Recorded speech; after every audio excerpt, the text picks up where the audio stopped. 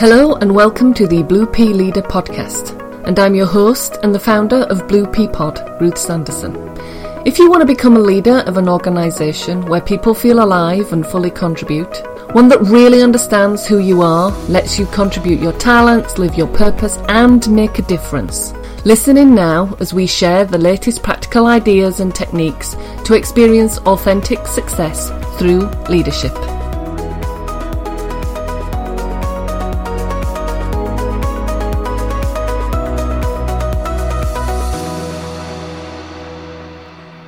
Welcome to the Blue Pea Leader podcast. In this episode, I'm going to be sharing my thoughts on self-directed learning, such as what is it, what are the benefits, and how, as a leader, you can best support it.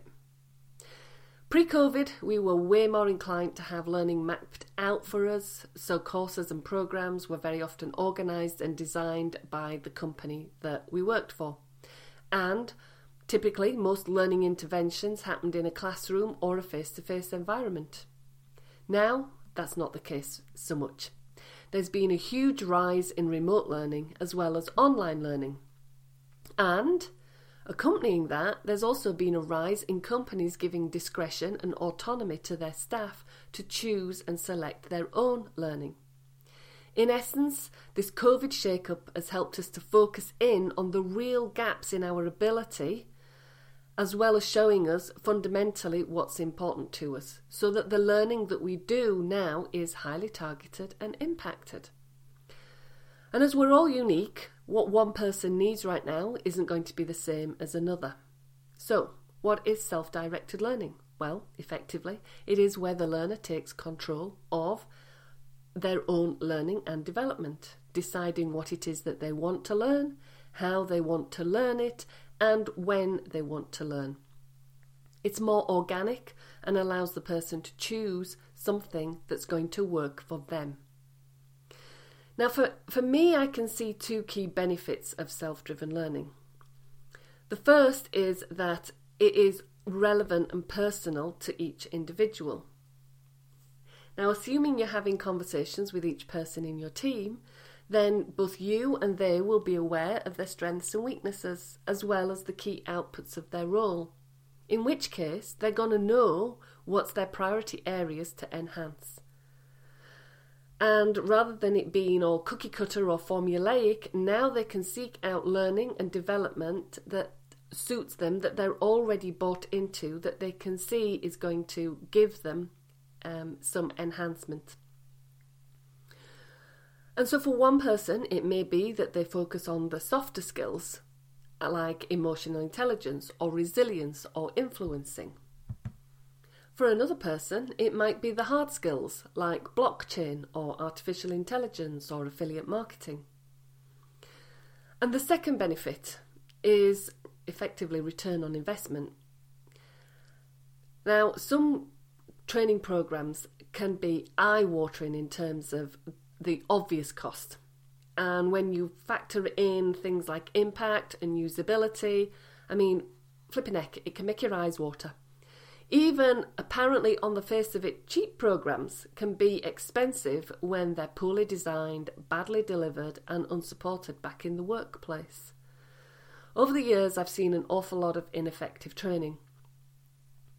And as funds for developing your staff can be squeezed, and now really are very, very squeezed, then self-directed learning allows the funds that you do have to be used in areas that the person already has a high desire to improve and will impact the business.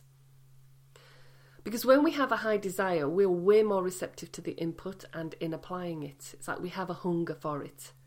And because they've chosen what they learn, when and how, there is a greater level of commitment. In fact, over the last 6 months or so, I've taken on clients who were investing in themselves, even though the company they work for has frozen all budgets. How's that for self-directed learning? They're even funding it. And they're already seeing fruits of their investment. For example, one of my clients was creating a vision, sold it into their CEO, spearheading the future of the business. I had another client, we were working with them around stress, and actually they ended up reducing the stress levels in their team They ended up getting resources from senior leaders for their project, which, until then, had been undervalued. And I've got other clients that are increasing their remote leadership skills and thereby keeping their team feeling connected, productive and resourceful. And yes, probably pre-COVID, who knew remote leadership skills were going to be quite so valuable? So, how do we support self-directed learning? Well, in one sense, it's like it doesn't matter really whether it's self-directed or not. All learning should be supported, but there are maybe some extra nuances. Now, one of the things is that we really do need to encourage the person to practice and implement what it is that they've just learnt. So rarely do we get it right first time when we do something, and we absolutely certainly don't get it in the muscle. So there's that lovely saying, nerves that fire together wire together. And so in order to get those nerves firing and wiring, practice is required. Practice is key. So ask yourself this, they may be doing self-directed learning, but how can you encourage more practice? And whatever you do here can reinforce the 70-20-10 principles of learning. Now, the other thing to remember is speed and time. So you may remember the fairy tale of the hare and the tortoise. Well, in the case of learning, both win, because neither is better than the other. We learn in different ways and at different speeds. I think one of the things we can do here is we can coach the person to help them maintain momentum in their learning journey. That way, in your coaching conversations, you'll ascertain the pace that enables them to practice and keep confident and motivated. So, this is one of the things whereby, sometimes we can go too fast, we don't get to practice enough. So it becomes maybe more of a tick box exercise. Alternatively, we can end up sometimes getting a bit slow and then we can lose our confidence and lose our motivation. So it's really just finding the optimum thing where we're not going too fast so it's tick box, we're not going so slow that we lose motivation. And one of the things to check here that we can help them out with is supporting them in carving out time and protecting it to do the learning. Now, the other thing that we can do is that we can help build on what it is they're learning. So yes, self-directed learning is something that the person takes on for themselves, and we don't want to take away all responsibility. But neither does it mean that we're suddenly surplus to requirements or frozen out. I mean, I've mentioned coaching them, but you may also want to offer to mentor them. Or there may be an opportunity through delegation that you can help them take their learning and their practice even further. Another option is that you may know of others learning a similar skill, and so you can suggest that they all form a group to be able to share their insights. And one of the last ways that we can support self-directed learning is effectively, we got to lead the way. We're back to, we walk the talk. We're a role model. Because great leaders never ever stop learning. To quote Stephen Covey, it's about keeping your saw sharp. Right now, I've several clients who are increasing their ability in resilience, remote leadership and coaching.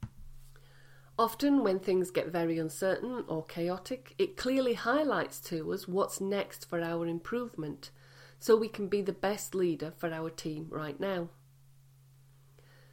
And the leadership development we do at Blue Pea Pod is designed for your needs. It isn't cookie cutter or theory, which is why there's a high engagement and return on investment, both for the person and the business. You may remember that earlier I said I've taken on clients who were investing in their own learning, even when the company had frozen budgets. I've also had conversations with people who've said that whilst interested, they couldn't invest right now because the company had frozen the budget. The thing is that when life and business kicks off again, and it will, these people are going to be competing against people like my clients who have used this time to develop themselves. And so, what's the edge for you? Where for you are you looking, going, I need to develop this in my leadership? And then, what's the source or direction you can go to help fill that? It could be reading books. It could be TED Talks. It could be so many different avenues. It could be getting yourself a coach and mentor.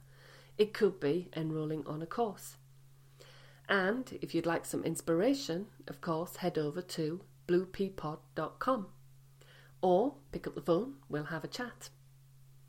But until next time, go and be the difference in leadership.